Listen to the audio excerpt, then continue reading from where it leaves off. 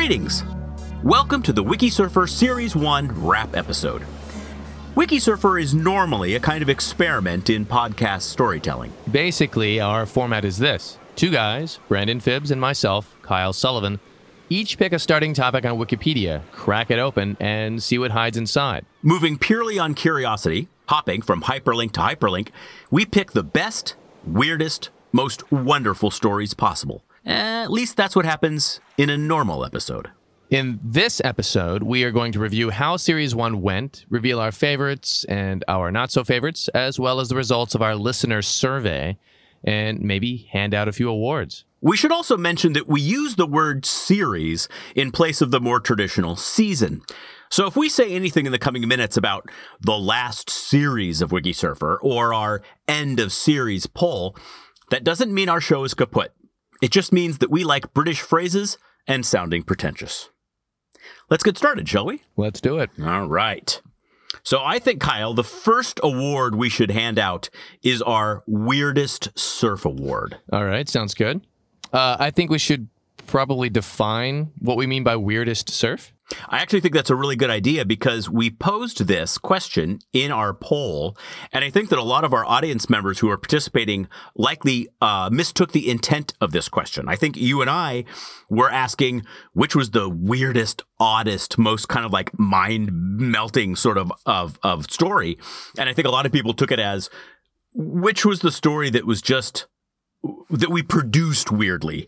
And I think a lot of people were actually highlighting stories they didn't like or elements within stories that they didn't like rather than stuff they did. So for me, and I think for you, what we're asking for is what's just, oh my God, that story was so odd. So I take it you've given some thought about what qualifies for you, which story makes the cut for you? Yeah. For me, my oddest surfs were actually two of my own. Project Habakkuk, which was, of course, the story in World War II of the Allies, the British, trying to create an aircraft carrier made entirely out of ice.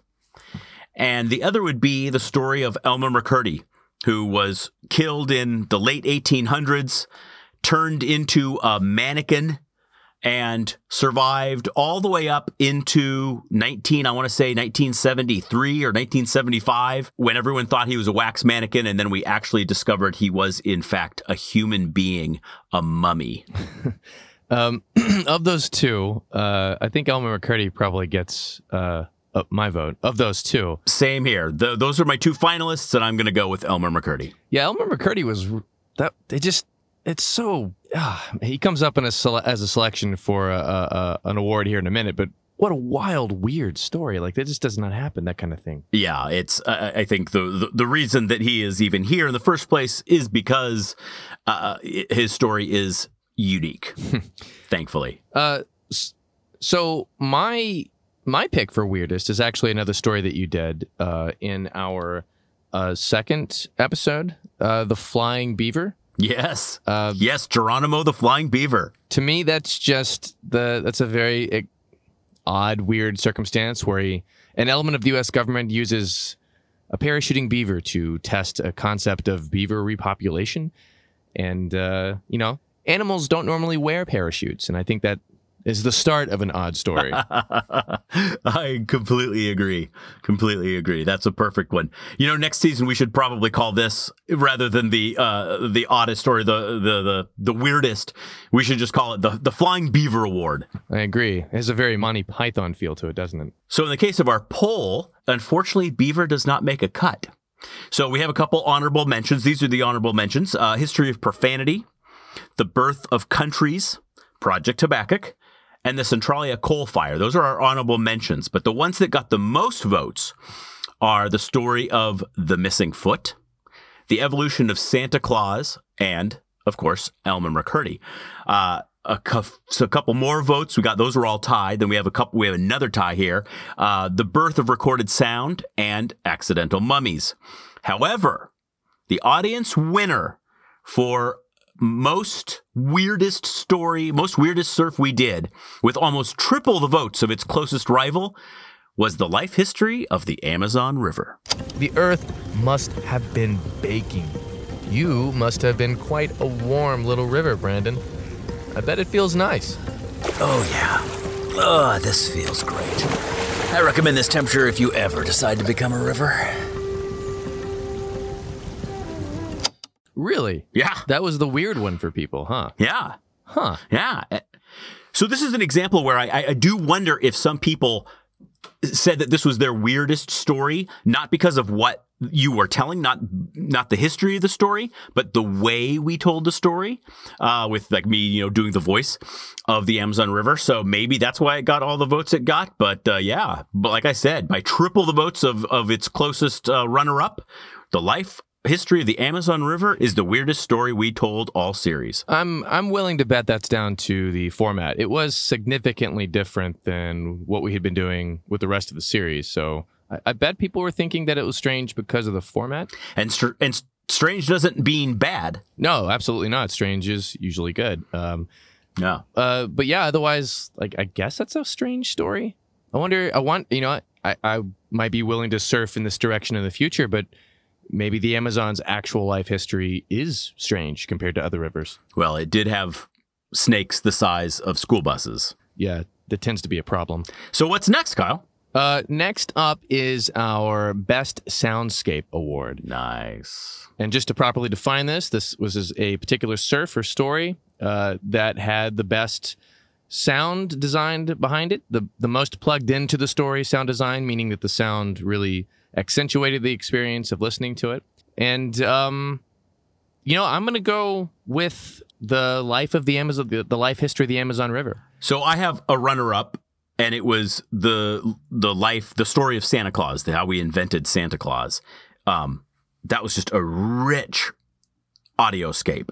But for me, the winner is flat out easy, no competition, and that's yours. That's the life of the Amazon. That one is so multi-layered, so rich, so much oral complexity going on. And I lost myself in that world. I could close my eyes and imagine I was in that Amazonian rainforest. It was so well done. Well done, Kyle. Loved that one. Do you feel that great, unending tropical rainforest covering every conceivable square inch of your riverbanks, Brandon?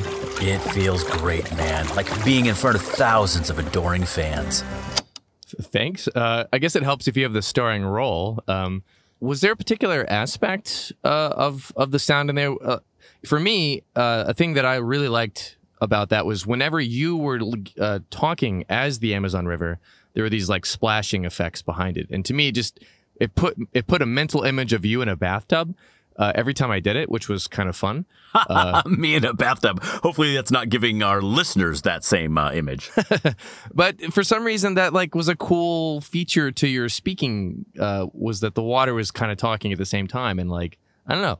That was cute. I agree. I noticed that you had done that. I liked that aspect of it. I more thought of myself, when I was hearing it, I kind of had more conjuring of the water tentacle from the abyss or something like that. Some, person formed in water, in shimmering water. But yeah, absolutely. 100%. It was awesome. We didn't ask this particular question of our audience, but that certainly didn't stop them from talking about the show's production values. In fact, 75% of you thought our production values were first rate. Thank you.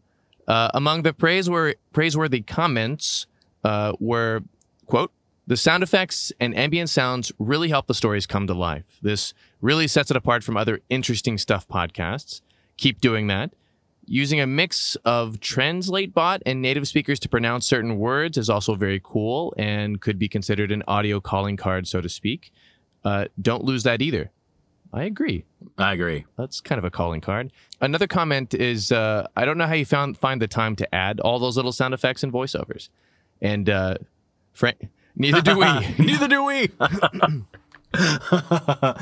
If we did, we would probably have more episodes out there or have them released every week rather than every 2 weeks.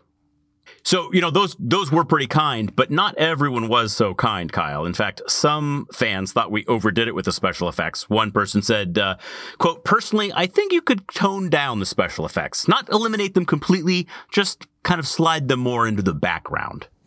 Perhaps that could be said of several surfs. I don't know. I like them. a number of people disliked the singing in the nation-building surf.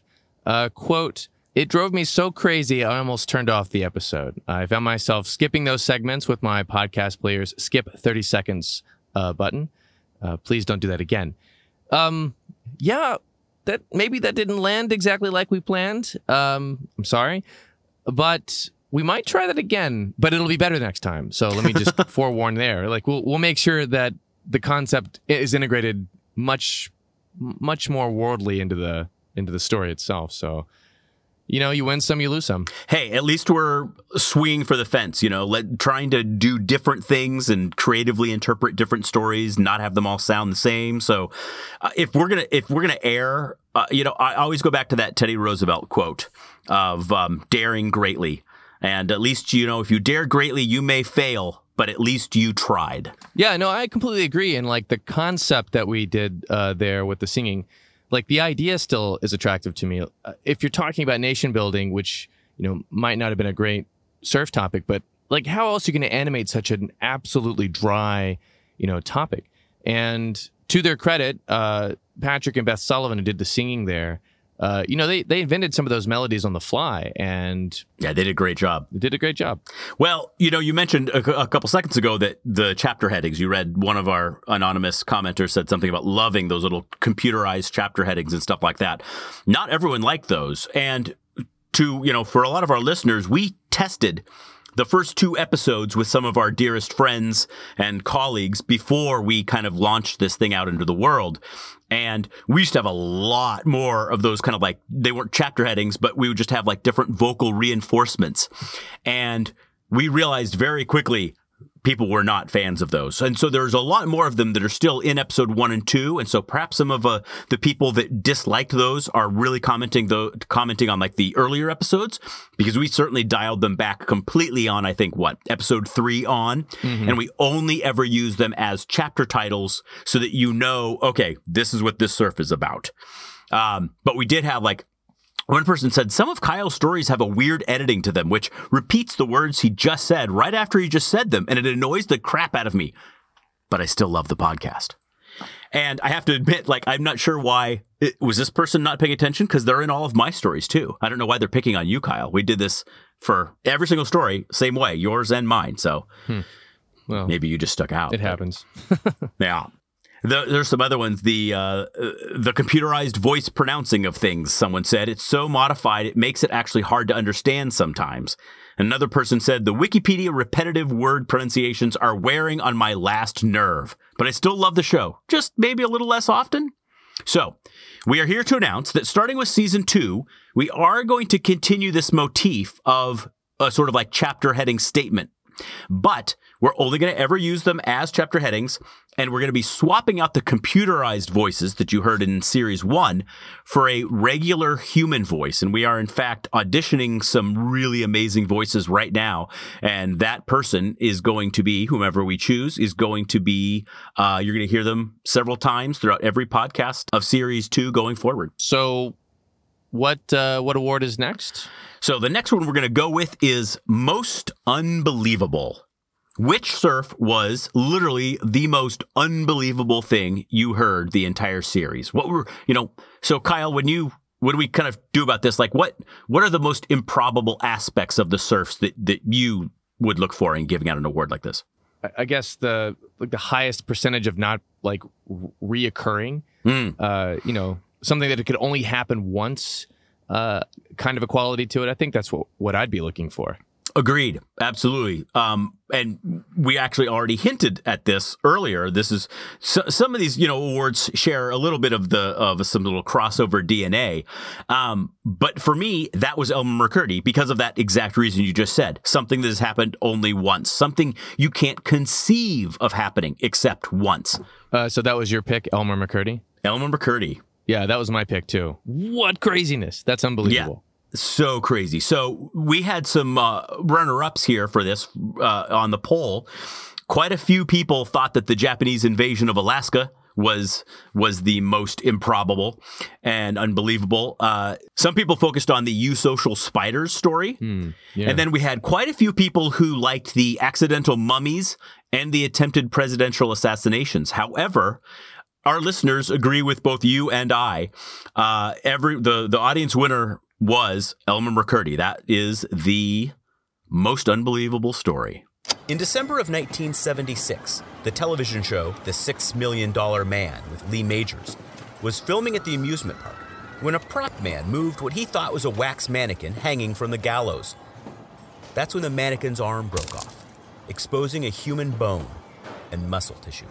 By far and away, I think. But those runner-ups do sound interesting. You Social Spiders is kind of unbelievable if you've never heard of them, and I certainly hadn't when I started that story.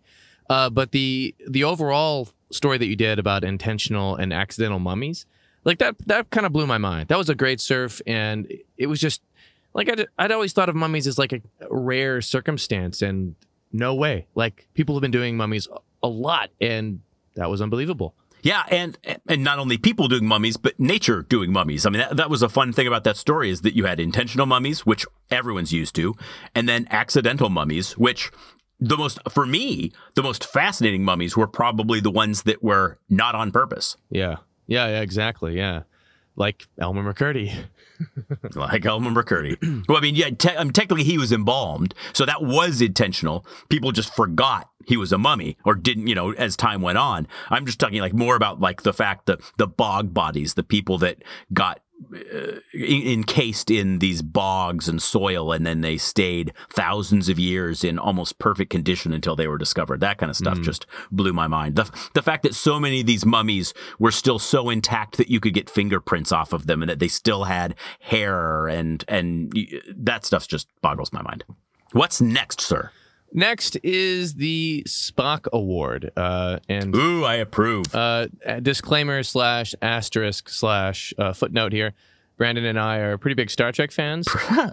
Pretty big? What we mean by Spock Award is simply what surf is the most fascinating.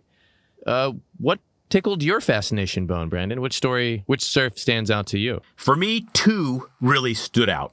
And they were both your stories. One was the story of Henry Adams, the story of the British sailor who went through hell, found himself captured and stranded in Japan, and then became a shogun to a powerful Japanese warlord in, I believe it was the 16th century.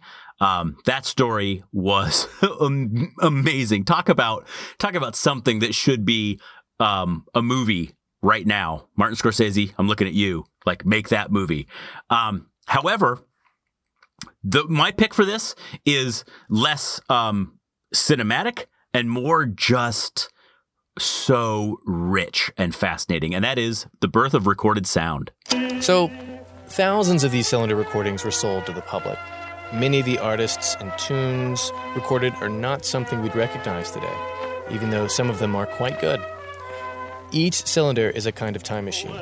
We may not know the artists or the specific songs sometimes, but we would certainly recognize some of the styles of music.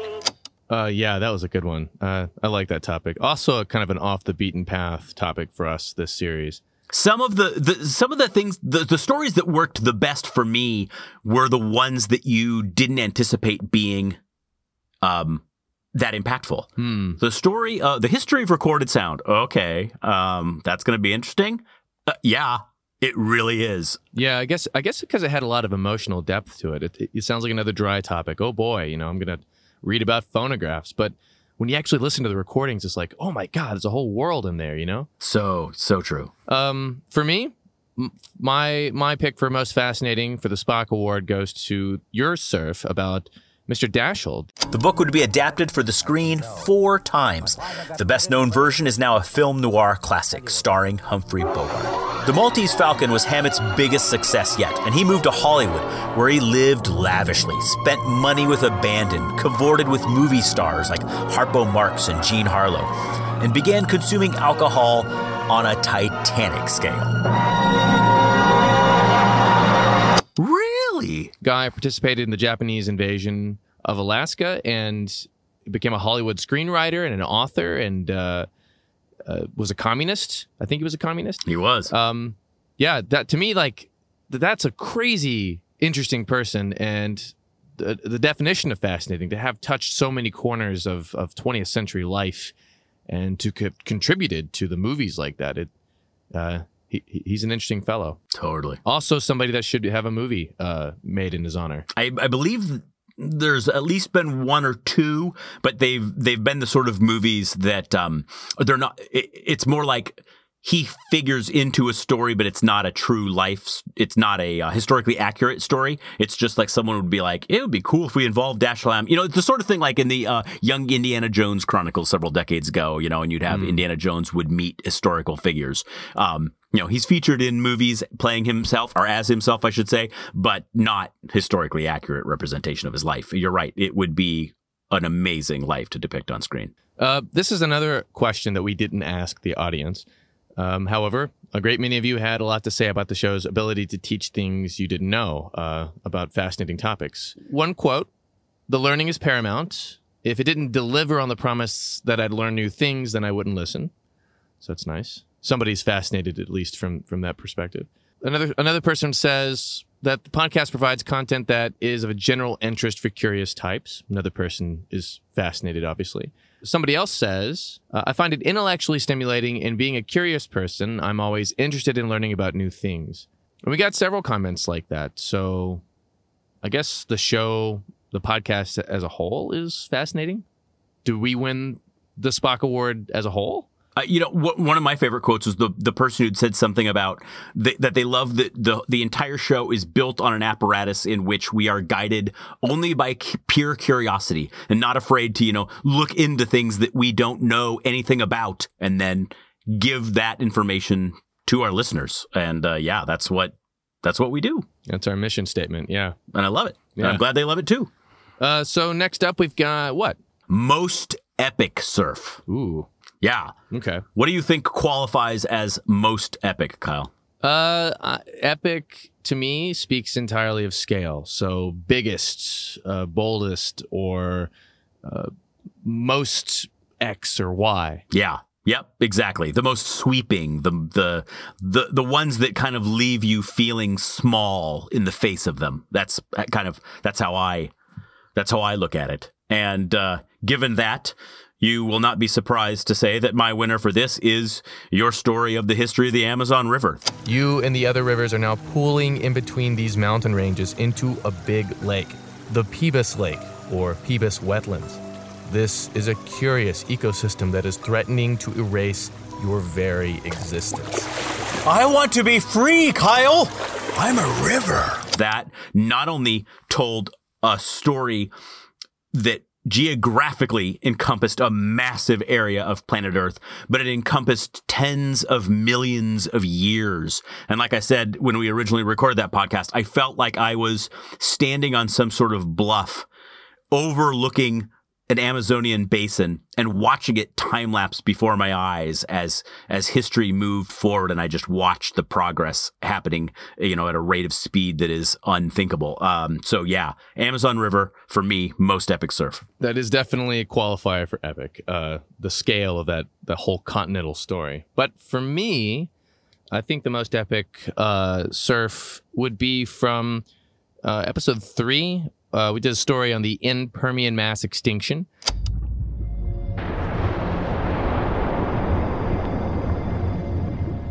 We aren't exactly sure why. Much of the conclusive evidence we need to make a determination as to the exact cause has been eroded away or consumed back into the Earth. 250 million years is a long, long time. Long enough for evidence to be obliterated several times over. Was there an asteroid or a comet impact? Something else? We aren't sure yet. Which was like this several giant volcanic eruptions that encompassed half the planet. 90% of the sea life died. 70-something% of all terrestrial mammals died, or terrestrial vertebrates died. And to me, in the very literal sense, that was the most epic scale that we've talked about, and the most epic scale of destruction. We destroyed half the planet and had the most significant loss of life in Earth's history in that one particular surf. Yeah, thematically, the kind of synergy between both of the stories that you and I have talked about here are things that take place over millions of years and deep in history, deep back in deep time and stuff like that. So yeah, I think you and I are simpatico on how we feel about that. Indeed. Well, our audience members said that this was one of the hardest they had to answer because they thought there were just so damn many amazing stories to choose from. So we have like lots of honorable mentions. Let me just read these off real quick. Ghost Town, Spanish Flu, the Canadian Pacific Railway, Flying Beavers, the Permian Mass Extinction, the Japanese Invasion of Alaska, Henry Adams, the first European samurai, the attempted presidential assassinations, the story of Oriana, Francisco Oriana, the conquistador, who featured in the final Amazon story, and the human-penguin relationship story about how both animals and, in some cases, human communities have been wiped off the face of the earth. But we have one runner-up, and that was your story on the eruption of Mount St. Helens. But the audience award winner for most epic story was The Life History of the Amazon River.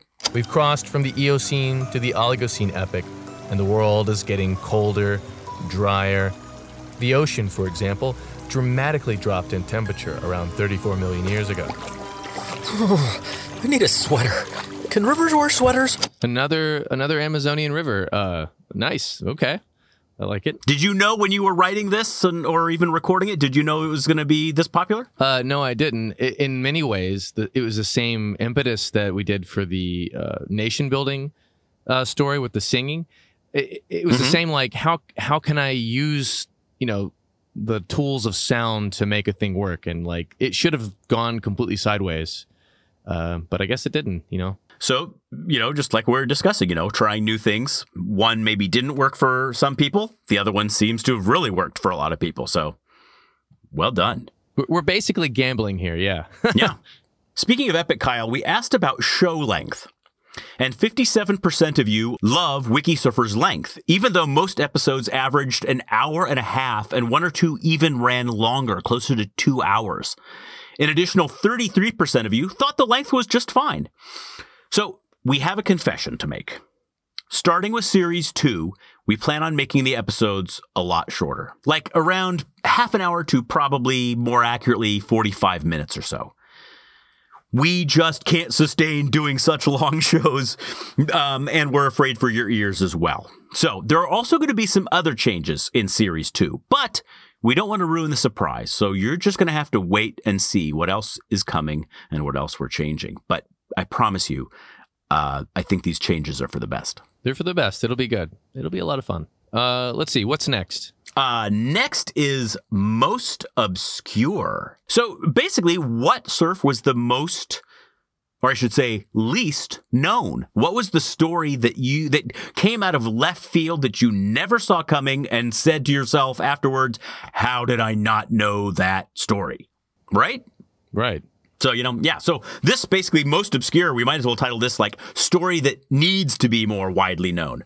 One person who commented said that, people often get hung up on how mundane life is. And when you guys really are able to show just how bizarre and unpredictable it is in all of its areas throughout all of time. And I love you guys for that. And we, sir or madam, love you for that. We love you. Yes. So, Kyle, what were your most obscure picks? For me, the most obscure story that needs to be more widely known was from episode 7, and it was the surf we did talking about the Amazon as a center of human civilization. And it's kind of quasi-political, kind of quasi just a basic story that people don't know about. But, people really don't know about this stuff. People don't know a lot about the pre-Columbian history of the Americas. And in that category, the Amazonian peoples are the least well-known, especially to us Norte Americanos. Indeed. Yeah. So, yeah, that's my pick. Indeed.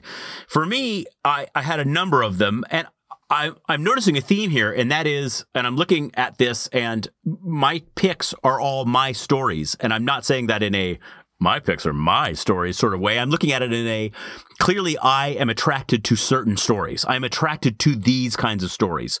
I like finding things that break my brain that I didn't know, and then kind of being like, oh my God, I need to find the tallest structure I can and shout these from the rooftop so that everyone knows them. Like some of those presidential assassination attempt stories. How had I never heard some of those? The move bombing. How had I never heard the story of the U.S. dropping bombs on its own people in the city of Philadelphia?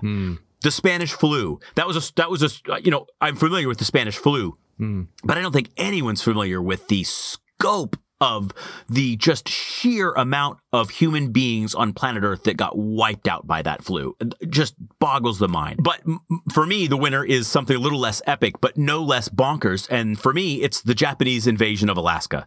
The fact that during World War II, foreign enemy forces occupied part of America and held it for a year, if I recall my time correctly, is not something I ever knew growing up. In fact, I'd always been told the opposite. As a point of pride, America's never been occupied. That's not true. And that's an amazing story. Yeah, I can see why you picked that. Yeah, absolutely. That and the move bombing, actually. And the move bombing, by the way, also a really great surf you did. I really liked it. That, to me, might have been a really close runner-up for this category. Yeah. Well, when we polled our audience, speaking of runner-up, we've got here a number of honorable mentions here. The Canadian Pacific Railway with its spiral tunnels, eusocial spiders, the attempted presidential assassinations, the history of profanity, the life of E.O. Wilson, and the evolution of Santa Claus. Those are all honorable mentions. But our runners-up were the birth of recorded sound, the move bombing, and the Spanish flu. So our audiences are clearly tagging right along with what we were going with. Even more so with the audience winner. The Japanese invasion of Alaska was our audience's number one choice for the story that needs to be more widely known and told. The last of the Japanese forces attacked in one of the largest banzai charges of the Pacific Campaign. Like seppuku, which is the Japanese ritual in which samurai would disembowel themselves in order to die with honor rather than be captured, the banzai charge was considered to be another form of gyokusai, which literally translates as shattered jewel or honorable suicide. The Japanese penetrated all the way through and into the rear of the American force, engaging in close quarter and hand-to-hand combat with swords. I agree with you, and I agree with the audience. I don't understand why that's not in the history books the way it is. It is really kind of dumbfounding that isn't spoken of more often. I think it's just so on the extreme corners of even World War II's history that it just doesn't kind of work its way into, like, if you're making Band of Brothers, that's all about the European theater. If you're making the Pacific, that's all about, the Pacific theater and the islands and fighting the Japanese. This was fighting the Japanese, but it's in snowy mountains of Alaska. It just doesn't make sense. So where do you put that story? So I'm really glad we were able to let a lot of people know about it. Agreed. Also should be a film. I agree. It could absolutely be its own standalone film for sure, and should be. All right, what are you doing next weekend, Kyle? You want to make a movie? Yeah, always. So what's next, sir? Next is the Best Rabbit Hole Award, and this simply refers to which surf could have kept going and going. You could have kept clicking on links and going deeper and deeper down onto that topic. And there's all of these obviously qualify, as a runner-up. All the surfs we've done are, except for maybe one, you could have kept going and going and going and discovered new things. But for me, the best rabbit hole was probably the history of recorded sound. And only because, I didn't get a chance to listen to all of the different recordings that there were. And every time I clicked on one, it was like opening a whole new world. I love that you can hear in so many of these the movement of the cylinder or the disc. You can hear the rotation in the quality of the hiss.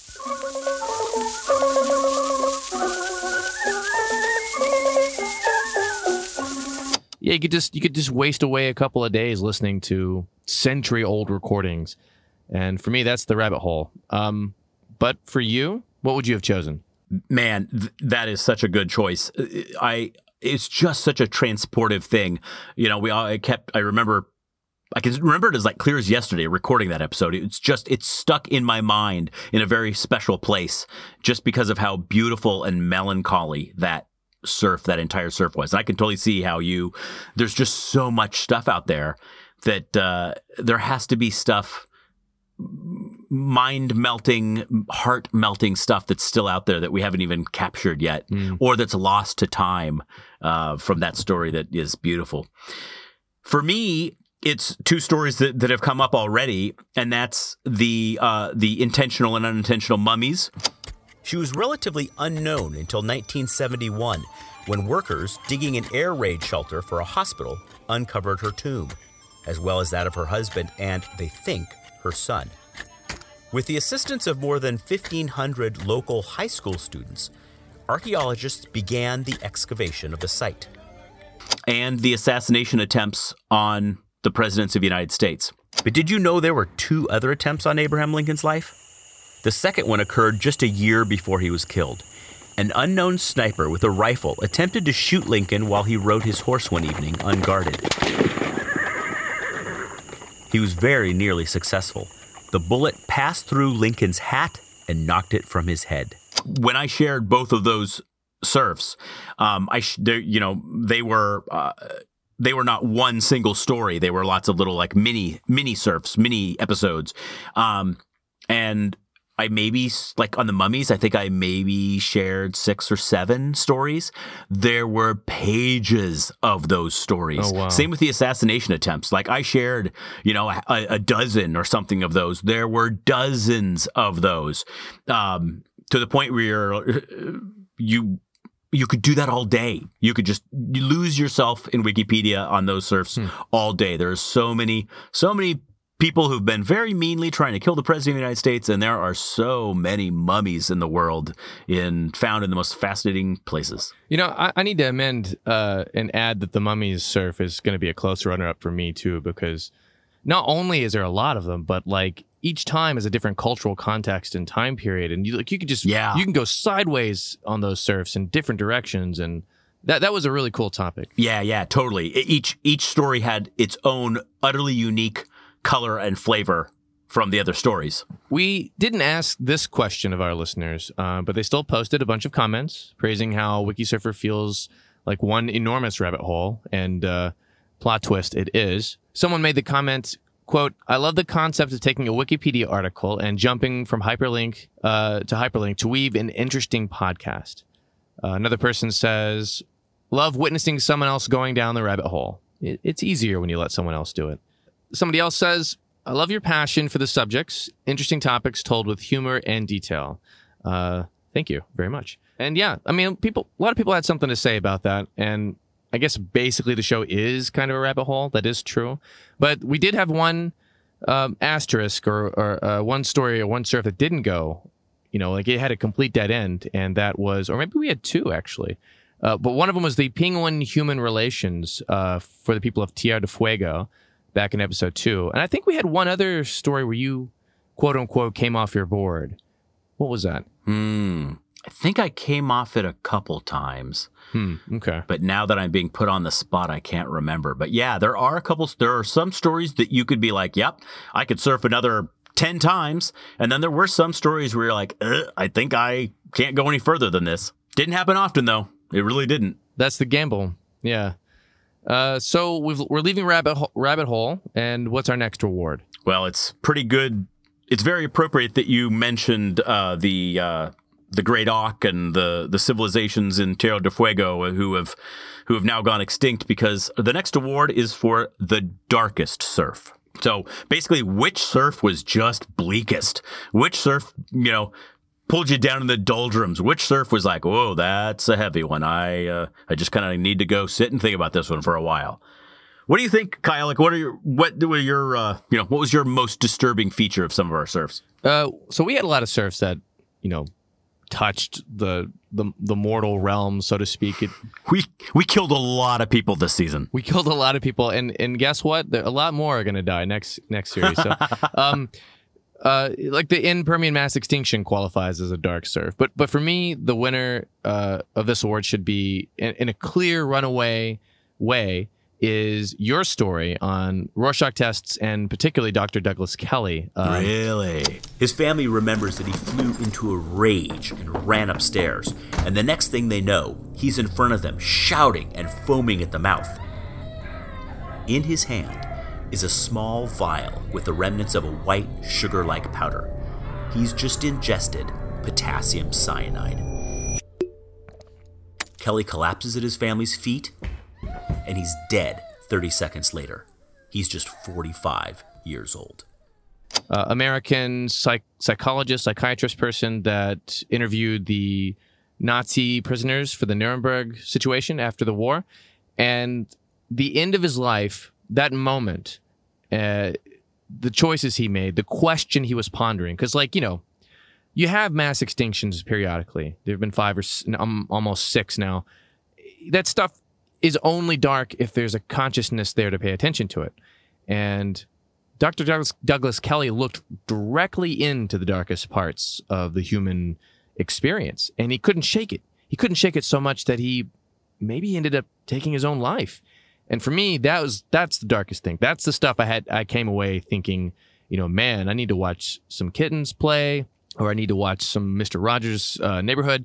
That to me, the Dr. Douglas Kelly surf was the darkest for my money. Yeah, me too. My first inclination when trying to give this award was my mind automatically went to things like the Spanish flu or your story in Terra del Fuego of the loss of so many different animal and people groups and stuff like that.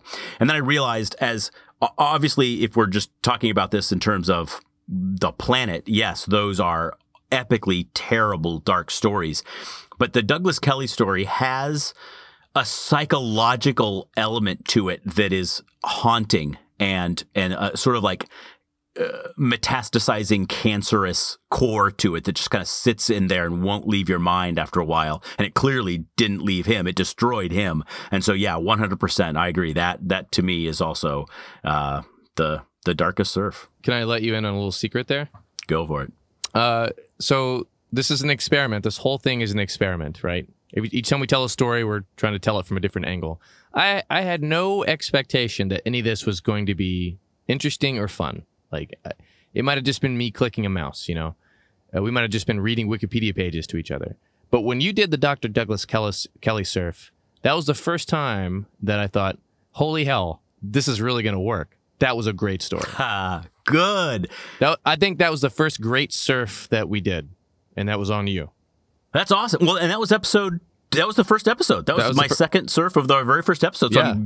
I'm glad for your sake that you realized that this thing you'd come up with was going to work right off the bat. That's awesome. Thank goodness. I mean, you know, you're a gifted storyteller, sir. Well, thank you, sir. You are too. I'm glad that apparently it sounds like a lot of our listeners are agreeing with you. So it's your turn next, and I believe, if I recall correctly, this has a sort of a similar sad vibe, this next award? The next award is the Hamlet Award, and we've named it this way because in Hamlet, written by Shakespeare, supposedly written by Shakespeare, the undiscovered country is mentioned, and this is simply a metaphor for death. It's also a Star Trek movie. It's also a Star Trek movie, so it's a double reference for us. But the undiscovered country is the realm of death from which we never return. And so the Hamlet Award is referencing who has the best death. And that could go one of several ways, I think. But let's start with simply your thoughts on the matter. Which character, which person do we talk about, or which group, or which animal? Who do you think had the best death? Well, Douglas Kelly came up in my thoughts on this one.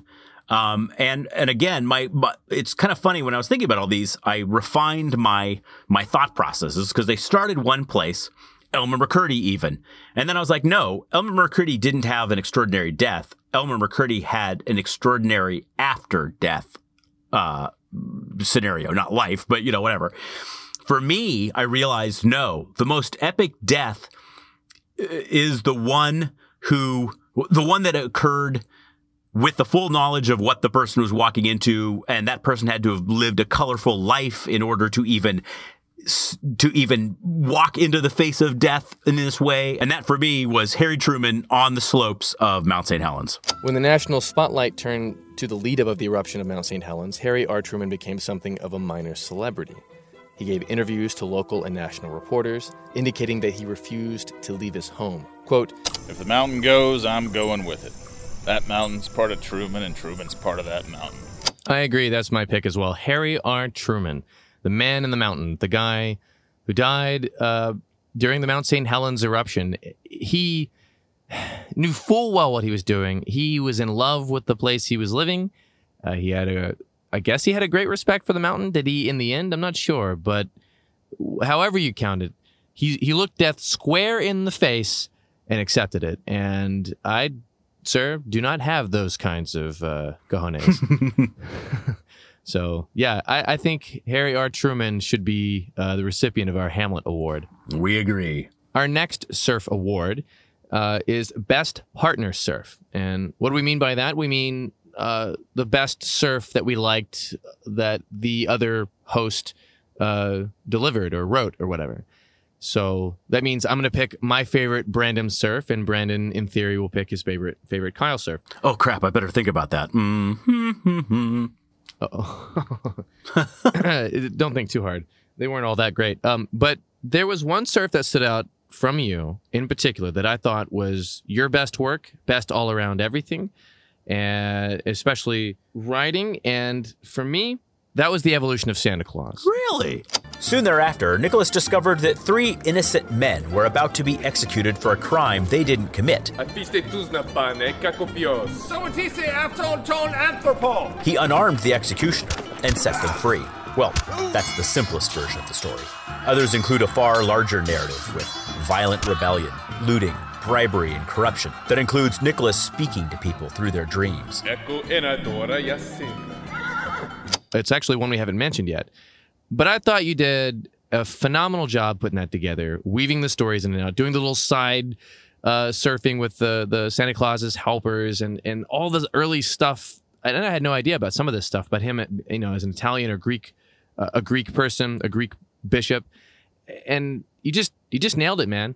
I'm not a huge holiday guy, and that had the best aspects of like Christmas time to me. So, all of your storytelling qualities are on display fully, and I really liked it. That's my favorite one you've done so far. Oh, thanks, man. No worries. You know what? For you, I may have a tie. Maybe I'll refine it even just as we have this conversation here. But I'm going to say on the outset that there were 2 surfs. Both of these surfs that I'm about to mention were surfs that when you announced them, when we began our recording, I thought, this doesn't sound like it's going to be all that interesting, or it doesn't sound like it can be interesting for a surf, but when you announced it, you're like, I'm going to be talking about this one thing over the course of the entire episode. And I thought, can it sustain that? Both times I had that worry. They have become my 2 favorite picks for your surf's best surf of the entire series. For me, it's Birth of Recorded Sound or the life and history of the Amazon River. Both of those were some of your long-form storytelling, encompassing multiple surfs, but they were so engrossive and so I just found myself submerged in a gigantic vat of history and completely at the bottom of something I couldn't even see the top of, and I was just surrounded by so much unbelievable, awesome back in time machininess that for me, let's see, can I pick Birth of Recorded Sound, Life of the Amazon? You know what? I've given Life of the Amazon some love. Let's go with Birth of Recorded Sound. That was just fascinating storytelling. Indeed, it's like a time capsule, time machine thing. And what's funny is that a lot of these cylinders, they went out to the public and they, got put away in attics after a few years. And there's a lot of them just still sitting in the dark in a box somewhere. And occasionally people do come across them. The Cylinder Archive at the University of Santa Barbara has made it its mission to collect as many as possible and to restore them and to digitize them. Oh, thanks, man. That means a lot. Those long form surfs, I guess we'd call them, multiple surfs. I'm not sure what our terminology is here, but those are kind of like experiments when they happened. And now that we've done a couple of them, I think we both realize that there's space for that kind of storytelling. So we'll do that occasionally in series 2. We'll still do the normal surfing that we've been doing. But yeah, thanks, man. I don't know how they went on. I consider them unfinished, and that's just an aspect of my personality. I'm surprised they came off as well as they did. So I'm glad you liked them. We did have one or two comments in which some people said that they much preferred. They didn't prefer those. They much preferred it when one surf was wildly divergent from the surf that preceded it, and then the next surf yet was even more wildly divergent from that surf. And I confess, for myself, I too always tried to find a surf that wasn't remotely like the one that came before it. That said, I didn't always follow that rule, because sometimes you just discover a story that is so rich and there's so much story to tell that I thought, no, I'm going to stick with these presidential assassination attempts or break-ins into the White House, like a theme. Mm-hmm. Sometimes a theme is what, needs. And I'm glad that we don't do that most of the time, but I'm also glad that we recognize that there are times in which the story has to be told on a wider palette than we normally give it. Agreed. It's the experimental nature here. Yeah, absolutely. We're making this up as we go along, people. We're not professionals. So what's next? What award have we got now? So we are closing in. We only have 2 surfs left. And since, our last one was what's our favorite surf that the other person did, now it's what's your favorite surf? Best personal favorite surf. Kyle, what's your favorite surf that you did last series? Okay. My favorite surf last series is only my favorite because of being in the same space as this story, and that is the eruption of Mount St. Helens. But also, from where I was sitting, you could see other nearby mountains. Mount Adams, Mount Hood near Portland, but most notably, Mount St. Helens. The eruption of Mount St. Helens. And this is where I want to begin my wiki surf. Mount St. Helens is most famous now for having erupted spectacularly in 1980. Seeing that volcano popped wide open on the landscape from an airplane window seat, which I really did see, every time I go back to listen to that or think about it, I still have the same, holy cow, what the heck is that out the window kind of a moment. And, for me, it's the most emotionally impactful. So that's my favorite. Love it. Love it. I also love that that's not necessarily one that's come up a whole lot. It's the one that means the most to you or me isn't necessarily one that was the most popular or most talked about. And I had when looking at mine, I really enjoyed the Santa one was good, but for some reason that didn't even come up on my favorites for myself. The McCurdy story came up, the Move bombing came up, the Japanese invasion of Alaska came up in my head front and center. But even those aren't my choices. I think my final choice for my favorite surf would come down to either 2 surfs that have barely come up. They've been honorable mentions just cast aside earlier. And that's the California Gold Rush and the History of Profanity. And I may have to just go with the History of Profanity here. Shakespeare's plays were edited to remove anything that might offend women or children. Away, you starveling! You eel skin! You dried neat's tongue! You bull's pizzle! You stockfish! And it's so unlike any other story I told because it's not a story. It's more of just talking about the history of how words are formed. It's more of a linguistic examination. It's not an actual history with people and events. So it almost sounds like it shouldn't even qualify. But it was so interesting when I was doing the research, and it was so fun to put together and so enjoyable. And we had so many people who contributed to that story with great voices. And, it's our one, that darn stupid surf gave us our explicit rating on our podcast for that one dumb surf. It's ruined everything, but it was so much fun. I think it was worth it. I really did like that one. And the profanity for the sci-fi stuff was an awesome side surf there. But to back you up on the California Gold Rush, man, I really did like that one a lot. That was a nice big surf for you too, and because you had kind of 3 different sub-stories that were related. And I mean, you told it well. The characters were interesting, almost a given for you. But to me, like, I didn't know anything about the California Gold Rush. It's just a blank space on my historical map. So, like, getting introduced to it in that way was really great. So, yeah. It's a shame we haven't mentioned it so much. Well, you know, one thing I do love about this is when we tell these stories, trying to find someone within those stories who stands out as a incredibly colorful, rich, three-dimensional character, someone who sometimes they become the story. And I just love that history is full of, like Harry Truman, the most colorful people imaginable. Well, sir, I think we've come down to the final award. What is it? Okay, so our final award, Best Overall Surf. So this is the best of everything. What surf had the best overall sound, story, interesting level of topic, interesting people that we were discussing, delivery, all the things that would make a great surf great. And maybe even this would be a good example of something you can share with somebody else to get them to listen to the podcast. Hint. So I'm going to start with listing some audience honorable mentions, and there's a couple of them here, so I'm just going to read straight through them. Eusocial Spiders, The Human-Penguin Relationships from Tierra del Fuego, Project Habakkuk, The Eruption of Mount St. Helens, the Canadian Pacific Railway, The Last Days of Tierra del Fuego, and Attempted Presidential Assassinations. Those are pretty good.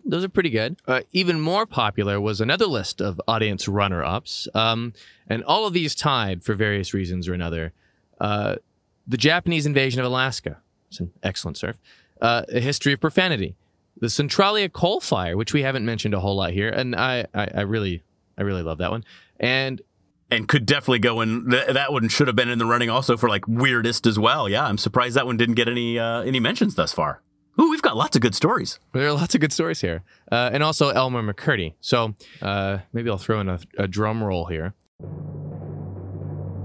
All right, pins and needles. Break it to me, Kyle. What is the audience's choice for the best surf of the entire series? The best surf for the entire series, the audience winner, it's a tie. Uh-oh. Except that it's not. So the two listed are The Birth of Recorded Sound and The Life History of the Amazon River. Nice. But there's an asterisk here, meaning that several fans maybe mistook the term surf to mean episode. So, and that's okay. That's on us. We didn't enunciate enough, probably. And in that case, Welcome to the Jungle, the episode 7, I believe, would technically make The Life of the Amazon River the best one? That's it. That's the math. The math doesn't lie. All right. When you combine people who highlighted just that individual surf and people who highlighted that entire episode, the runaway winner is absolutely The Life of the Amazon River. Very nice. Okay. Cool. I agree. Well, with that out of the way, ladies and gentlemen, we have one last thing we want to say to you, our fans and our listeners. But before we do, we want to share just a few more of the nuggets we uncovered with our end of series poll. Some of this stuff is just interesting, and we wanted to share it. 86% of respondents never miss a show, and 90% of you listen to the entire thing, even when it's almost 2 hours long. So thank you so much. Thank you. 63% of you said that the show is perfect as it is and don't change a single thing. So, I mean, hey, that's the majority. So, yay. We are going to be making some changes. Again, look forward to season 2. There are going to be some cool changes coming. Only one person said he would not recommend the show to a friend. Who are you, anonymous one person? But this person also admitted that they'd only listened to one episode thus far. So I choose to believe, Kyle, that it's only because that person needs a larger sample size before they're willing to commit. And I totally understand that. That's understandable. We understand. But do listen to some more, please. Yeah. Hopefully this, if anything, is giving you some good incentive.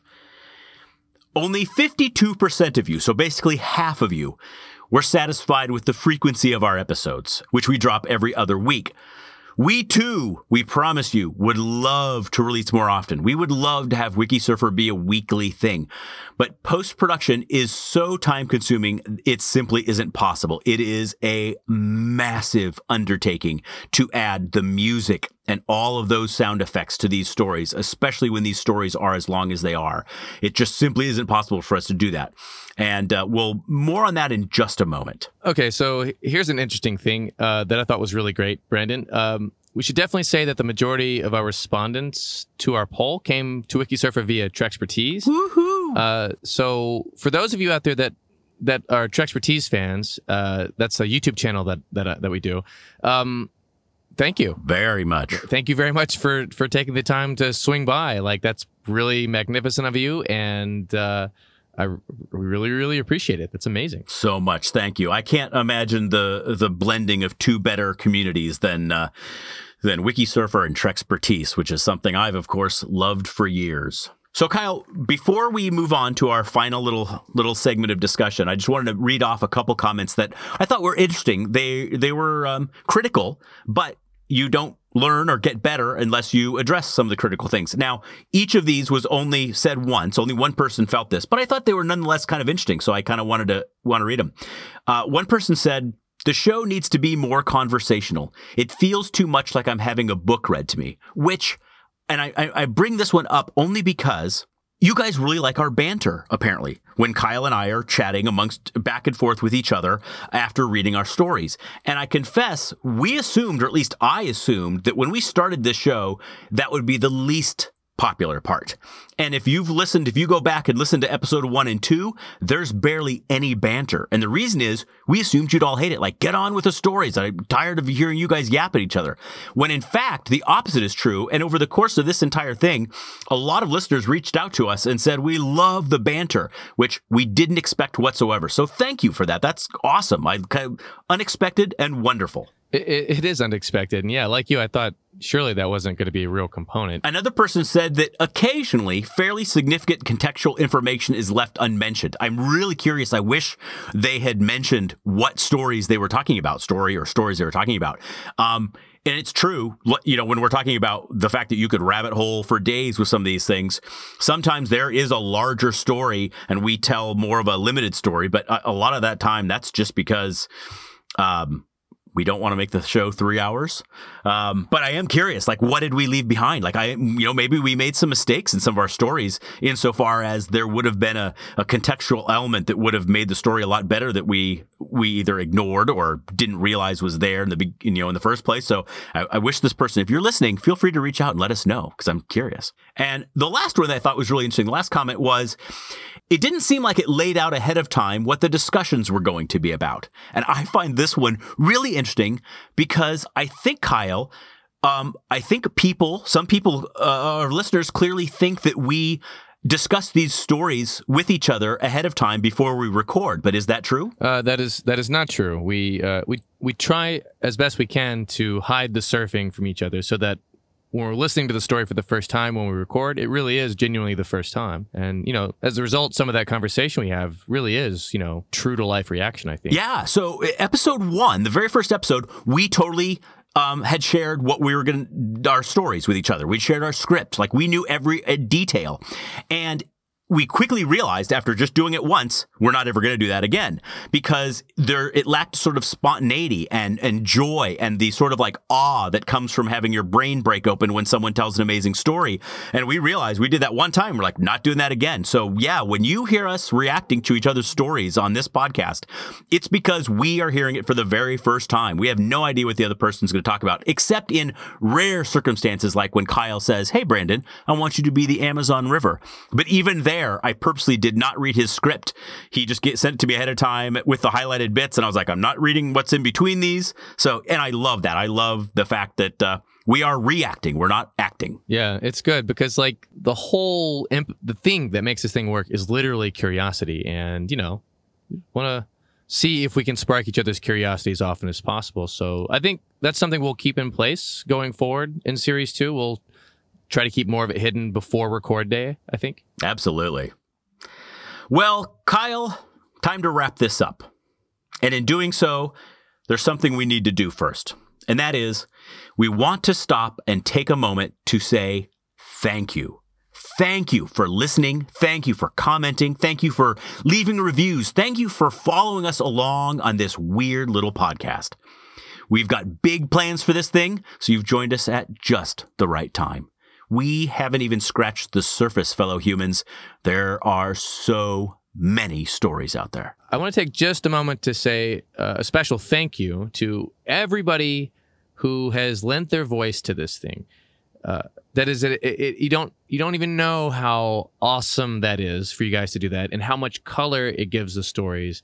And yeah. Absolutely. Absolutely. As I was mentioning earlier with like my profanity podcast, like we love the fact that we reach out to you, our fans and listeners, to provide the voices. I don't know if some of you know that, but we reach out to either people we know or to fans who've come forward and say, I love your show. I'd like, include me sometime. And we do. So we have got some amazing voices in there, some of whom have done numerous things, some of whom have only done one thing, but knocked it right out of the park. Absolutely 100%, Kyle. I'm so glad you said that. Thank you to everyone who has even helped us out, lent their voices, and made this thing an even better experience than we ever could just by ourselves. We are currently gearing up for Series 2, writing and surfing and exploring the universe via Wikipedia. That means bigger, weirder stories, more storytelling, perhaps maybe more experiments. But none of what we've done so far would be possible without your ears and brains plugged into this thing. WikiSurfer is a lot of work. Like a lot of work. So it's rewarding to know that these audio adventures are being appreciated by someone, somewhere. It's kind of spectacular, really. And it is on this subject that we'd like to turn to you. There's a way that we can take these audio adventures to the next level. By listening and sharing WikiSurfer with other humans, you have given this podcast life. Thank you. And please keep doing that. However, there is one more important way that you can help us to continue to make WikiSurfer episodes and to make it even better. Patreon. Through Patreon, donations can go to assist in making WikiSurfer a bigger, more sophisticated audio adventure. Increased quality in writing and sound design, better microphones, more sophisticated editing. Even donating something as simple as $1 to $2 per month can be used to pay for music, sound effects, and most importantly, time, which we can use to craft the narratives and discover new topics. And with continuing donations, down the road, we can add others to the WikiSurfer team, guest surfers, people with audio expertise, writers, and we can include interviews too. Maybe we can even travel to a location where a story takes place and get real audio context. This possible wiki future starts in one place, Patreon. And it starts with one person, you. So if this is something you truly love, something to which you've listened to each and every episode, something you are glad exists in the world, something in which you can see promise, then please consider supporting us on Patreon. Help us make better surfs and make better WikiSurfer. You can find the pertinent details and the links at our website, www.wikisurferpodcast.com. So that said, fellow humans, we'll announce the date of our inaugural Series 2 episode soon on our social media channels, Facebook and Twitter, and at wikisurferpodcast.com. Until then, happy surfing. Happy surfing, everybody. And again, thank you so much.